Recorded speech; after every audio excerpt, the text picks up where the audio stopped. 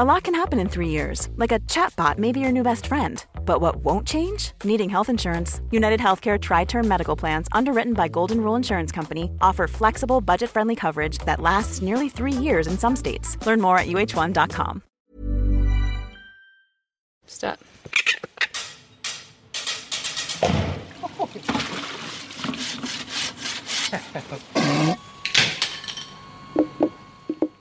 Ngā mihi nui and welcome to Our Changing World.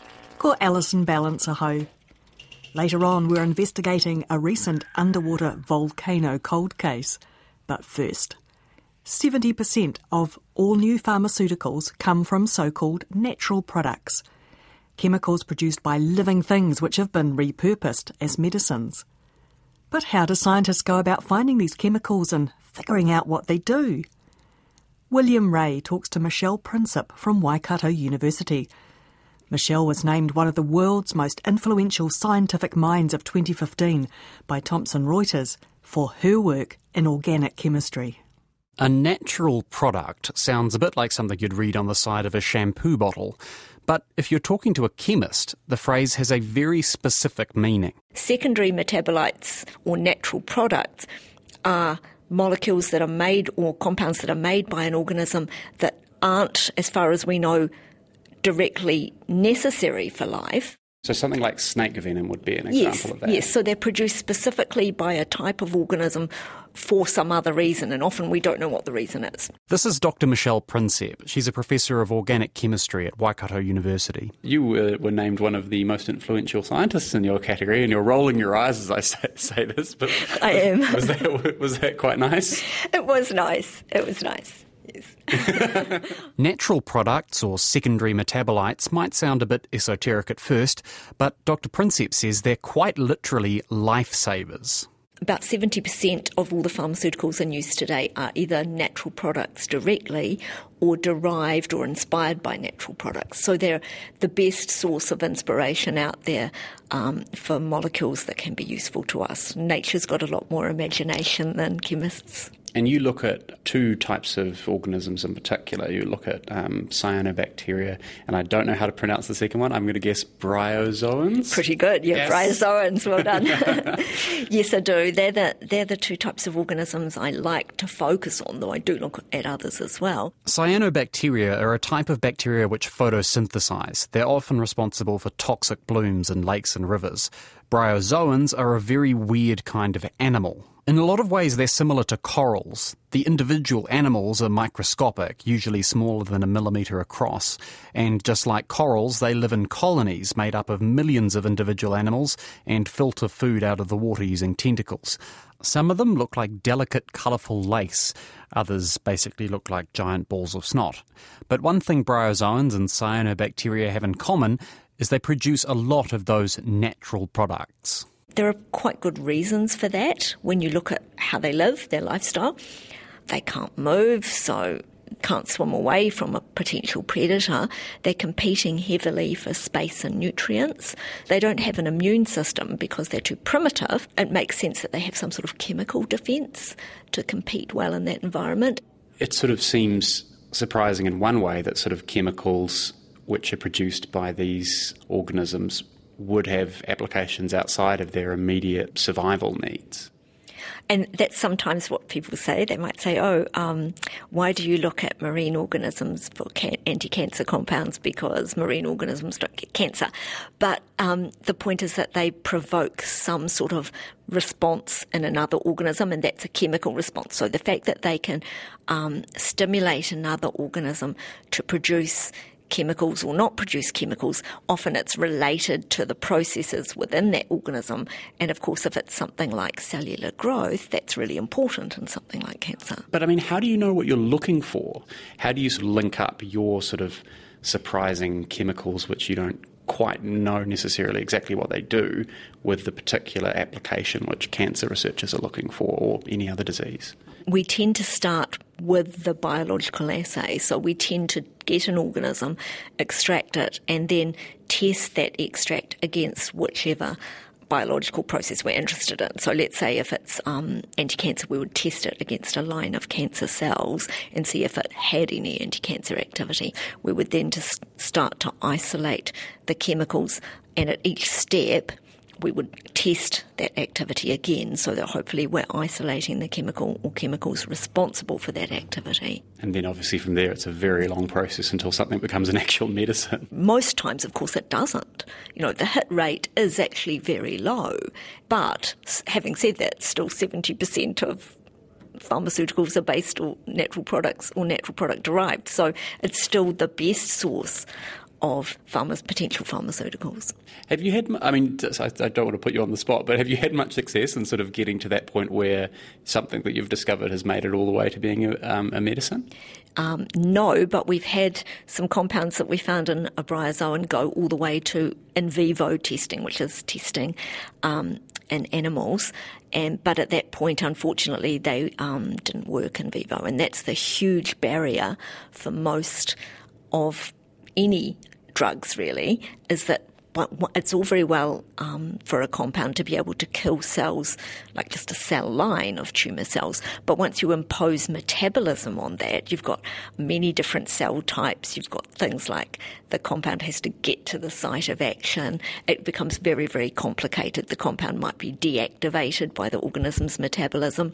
So that's probably the biggest barrier. I remember a great cartoon I saw that was about that. It was sort of like, remember any time someone tells you that a particular chemical kills cancer cells in a petri dish, so does a bullet. That's so true. But, the fact that it is capable of killing the cells in the petri dish tells you that there's potential there. You've just got to realise how to harness it. Natural products aren't just useful in human diseases. Dr. Michelle Prinsep is also working on a project using chemicals from marine algae to fight the kiwifruit vine-killing disease PSA. It was an idea that a group of us came up with. This is scientists at University of Waikato and at Plant and Food Research, looking at organisms from the marine environment and applying perhaps some of the bioactivity observed there to the terrestrial environment. The theory being that organisms in the terrestrial environment have probably not encountered these compounds before and therefore are less likely perhaps to develop resistance or much slower to develop resistance to them if they work against the PSA. To put it another way, imagine PSA is a championship fighter and its opponents are the chemicals used to treat it. If you keep using a chemical derived only from terrestrial organisms, it's like you're putting opponents in the ring who are all boxers. They might fight differently, but they're all relatively similar, so PSA can learn to adapt. Maybe it gets knocked out a few times at first, but eventually it adapts to cope. Maybe the way to beat PSA is to find an opponent who fights totally differently. To do this, you go a long, long way away from PSA's hometown on land and find some chemicals produced by organisms in the sea.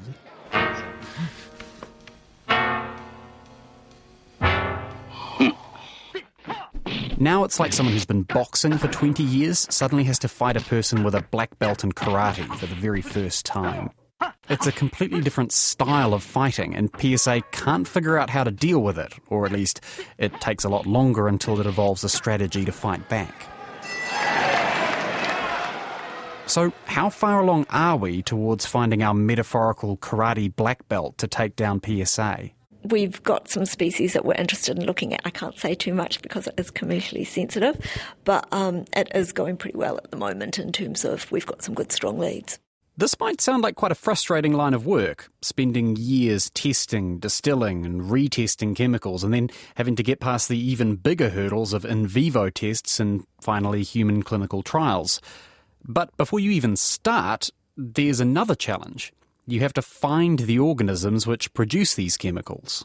I'm very dependent on others who do the collecting for me, who have a better eye than I do, certainly underwater. But I also have species that I know that we want to look at based on either their relationship to species we've looked at in the past, or there are species that we've looked at in the past that we want to go back to for some reason. And what kind of I mean, I get that this isn't what you do, but what kind of things are they looking for? Like, what sort of makes you sit up and go, "Oh, that's an interesting bryozoan"?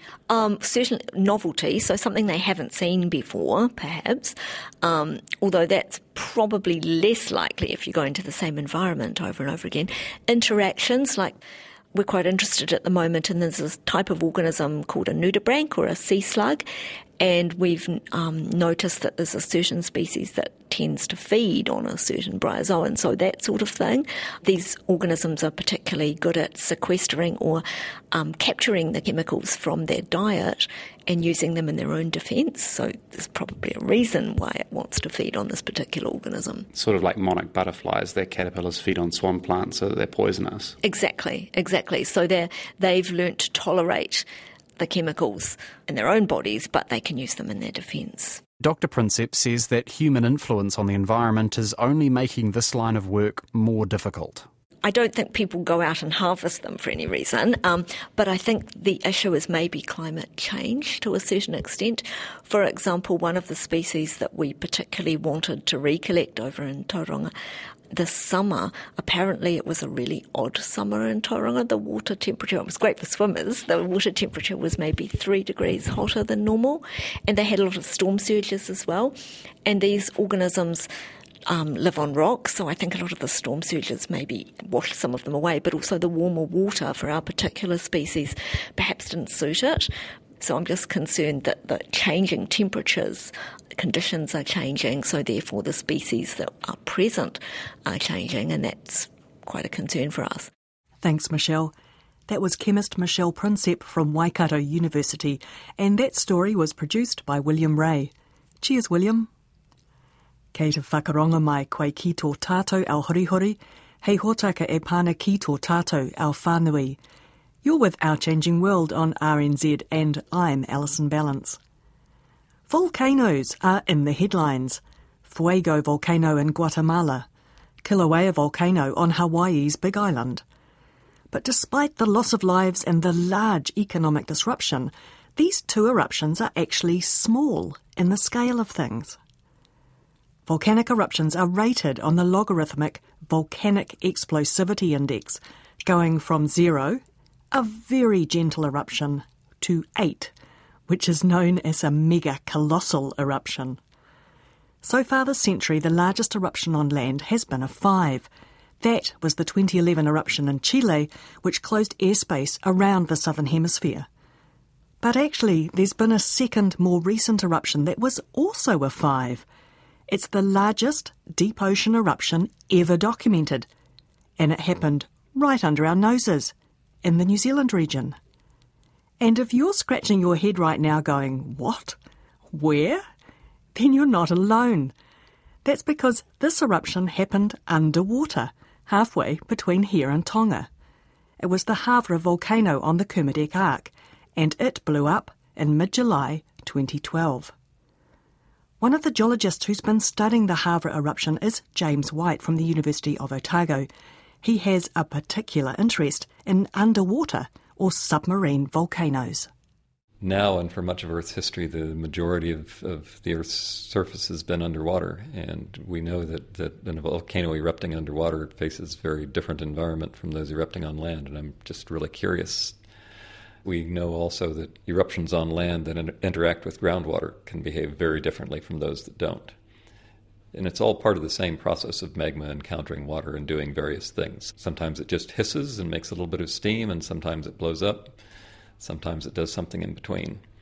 And although we have various models to explain different bits of those processes, we still lack any decent overarching model. And that's important for us, not just underwater. In fact, it's probably least important there in terms of hazards. But it's much more important for places like Auckland is sort of my type example here, where some eruptions are very explosive because of particular ways of interacting with groundwater or shallow seawater, and others just produce lava flows. You could sit there and watch them in your beach chair. It'd be important to know, if we can, what controls that difference before setting up your beach chair. Because we don't get to see submarine or subaqueous volcanoes erupting, studying them is like investigating a geological cold case, finding and then piecing together a few clues to work out what might have happened. When we have an eruption on land, we can see what's happened in many cases, but for prehistoric eruptions, we can't see. And so what we do with a new eruption on land is we go and look both at the record of the observations during the eruption, but also at all of the particles that came out of it, and we try to use properties of those particles and those deposits to match back to the phenomena that we can see. And then when we look at the deposits of an ancient eruption, we can reconstruct the activities that were going on. That's what we want to do here, too. The challenge is that nobody's ever observed an eruption like this, anything like this scale, underwater, and probably never will. Probably while it was going on, there would have been too much ash in the water to see far enough to get an idea. So really the deposit is all that we have to work with, and this is the first time there's been a large subaqueous eruption where people knew exactly where it took place and were able to go there and sample it. Eruptions that take place completely underwater, there's been two that have been observed by people in submarines that were studying the volcano and more or less happened to be there when it was erupting. And these were small. The eruptions would fit in this room. And there's this one. In terms of submarine eruptions, this is the best we've ever had. This is PhD student Aaron Murch.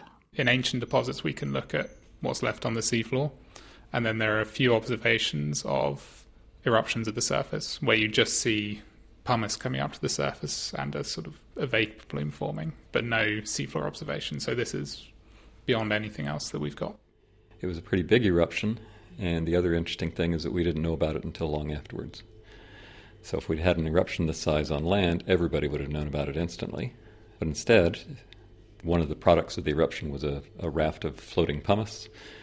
This floating rock on top of the ocean was the main signal to the rest of the world that something had taken place. How big was that raft? That raft started off about 400 square kilometers and was probably a couple of meters thick. And that formed between two satellite images, so sometime within 24 hours. If there was a similar sized volcano on land, what might a comparable one be? Purely in terms of the amount of material that was erupted, the 1980 eruption of Mount St. Helens is comparable. The Mount St. Helens eruption was a large explosive eruption which produced a lot of ash and pumice. The giant raft of pumice produced by the Havre volcano was widely reported at the time. We featured it here on Our Changing World, with award-winning science communicator Rebecca Priestley reporting from a Navy boat which diverted to collect some of the floating pumice. 3 months after the eruption in October 2012, the Niwa research boat Tangaroa scanned the volcano, parts of which are nearly a kilometre underwater. This resulted in an initial rough map of what it looked like post-eruption. Then in 2015, an international expedition returned to the volcano to collect rock samples and make a much more detailed map of the volcano. This map was made by a group from the U.S., from Woods Hole Oceanographic Institute, running what's called an autonomous underwater mapping vehicle, so an AUV. And what it does is it goes down on a remote-controlled path and flies around on its own about 100 meters off the seafloor and collects very high-resolution sonar data, and then periodically comes back to the surface and downloads all that data. And it spent 12 days doing this, 12 entire days. So you had a very rough map before, now you've got a really beautifully, finely detailed map. Exactly. We can see the shape of each individual lava flow. We can see the small-scale detail telling us the directions that they were flowing. We can see how they've spread out across the floor of the caldera. On the map, you can see these sort of dimples around the caldera, and these are actually sort of a couple metre size blocks that you can actually see.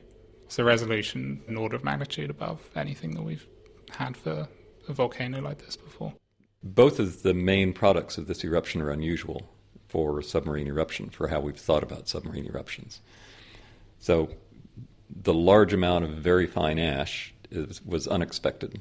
And the other thing that we weren't expecting was to find the entire seafloor littered with these pumices that didn't float and instead sank back to the seafloor.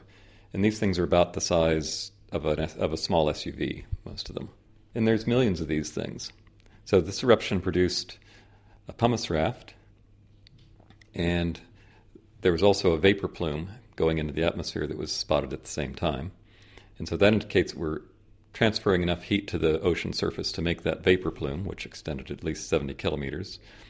And we brought enough material to make this big pumice raft.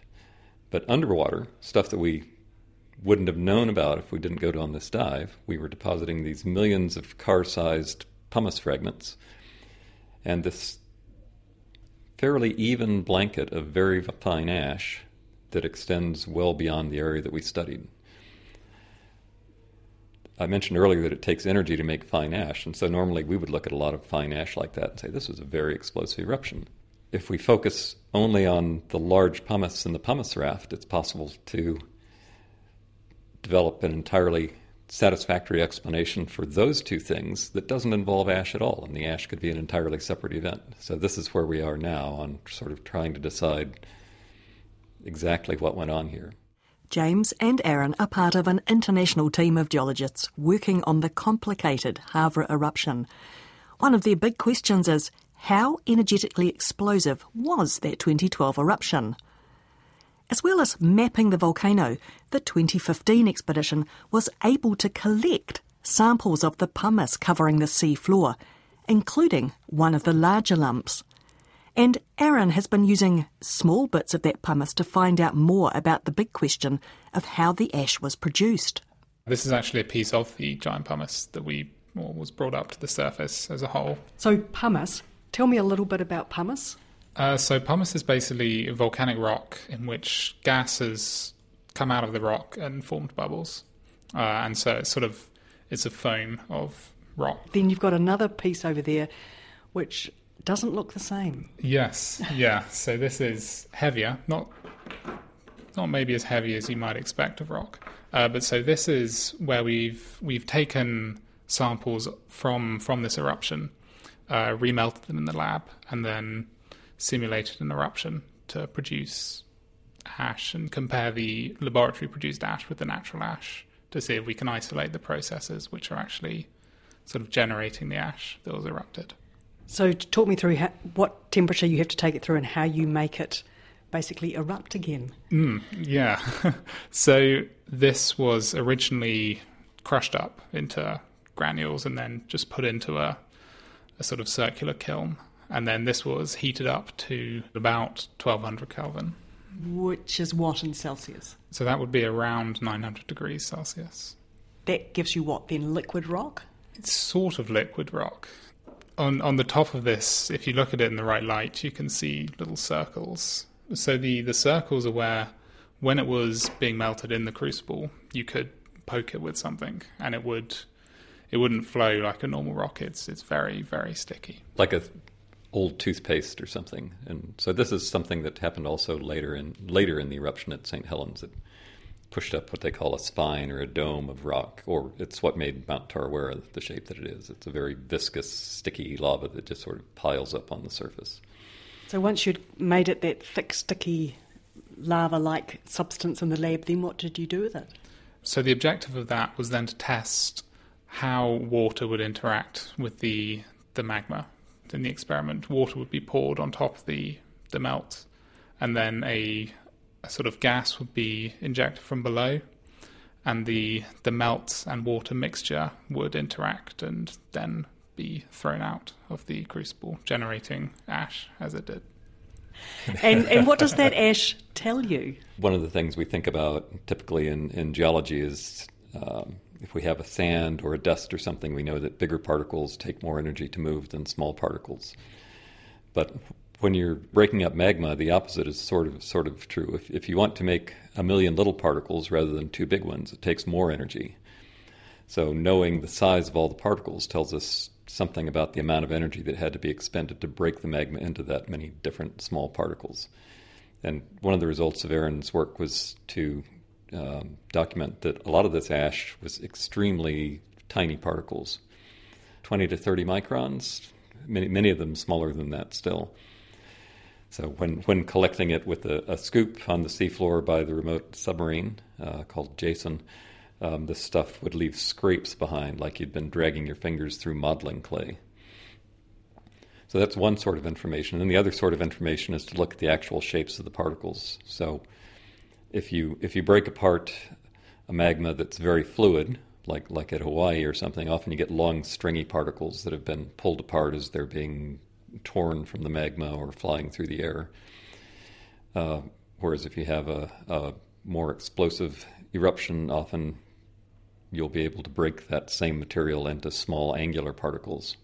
So silly putty is one of these substances is a bit like magma. If you pull it slowly, it stretches and you can make a long fluidal shape, or you can break it quickly, same material, but you've exceeded its ability to deform in an elastic manner, and instead it just breaks. Volcanic magma is the same thing, and so we can look at the mix between stretched out fragments and broken fragments, and that gives us some additional information about the expenditure of energy necessary to make that population of particles, and also the rate. So just like silly putty, if we can allow time for the ash to get stretched out, then we can get a long strung out shape, relatively long, given that these are only 30 microns. One of the unusual things we found in the Havre eruption was these hair-like particles and other ones which we've called fluidal. So despite this magma, like in the remelting experiments, being very sticky, a lot of the ash grains at the Havre eruption have these very sort of fluidal shapes, which seem to suggest that they were almost deforming like quite a fluid liquid, like a raindrop as it comes through the atmosphere. It deforms into that characteristic shape. But in the case of the ash, it's obviously been sort of erupted out at quite high velocities. So this is quite unusual, and it's not really been documented in other eruptions. It's quite an exciting result of the ash of the Havre eruption. So some of what happens when a volcano erupts is, in a sense, chemical, because it depends on the particular composition of the magma coming up, and some of it's physical. That's right. The chemical part is sort of baked in before the eruption. So this was rhyolite. It was always going to be rhyolite. So nothing was going to change that.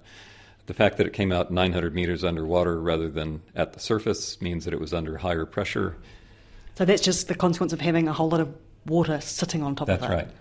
Or it could be on Venus in just a heavier atmosphere. So it's the consequence of a higher pressure. But the other fact, exactly as you say, is that it was water. It's the specific thing that raises the pressure. So water does other things. It quenches magma more quickly. It can cause thermal shock that will cause magma to break apart. And so these are some of the effects we're trying to tease out of the information from the fragments. What was water's role in an eruption underwater? We know it wasn't everything because the pumice already had gas. That's not related to the water that it erupted into. That's related to the chemistry, specifically the volatile content before eruption. But there are many other parts of the eruption that will be intimately related to this eruption in water. The pressure, which has an effect on the magma's ability to flow, but also very much the thermal and physical effects of erupting into water rather than air. So one of the key things about the non-explosive model for the pumice, the large pumice on the seafloor and the pumice in the raft, is that if you have something with the density of this piece of pumice sitting underwater, it's going to float, right? That means you don't need an explosive eruption. You can just erupt it into the water and it's just going to float away. Subarily, if we see a big piece of pumice like that that's been carried 3 kilometers away, we know something had to throw it through the air, but here it doesn't. It could have just floated. Thanks, James.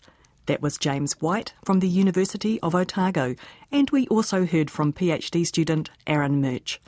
And that's all we've got time for, but if you'd like to listen to those stories again, or see the map of the Havre volcano that James and Aaron were talking about, just head to our webpage, rnz.co.nz/ourchangingworld. You can also sign up for our weekly email newsletter at the bottom of the page and listen back to previous episodes. Don't forget, we're also a podcast, and you can subscribe to us at Apple Podcasts, Radio Public, Stitcher and Spotify. On Facebook and Twitter, we are RNZ Science. Thanks for your company. I'm Alison Balance. Bye for now. Kia pai tōpō.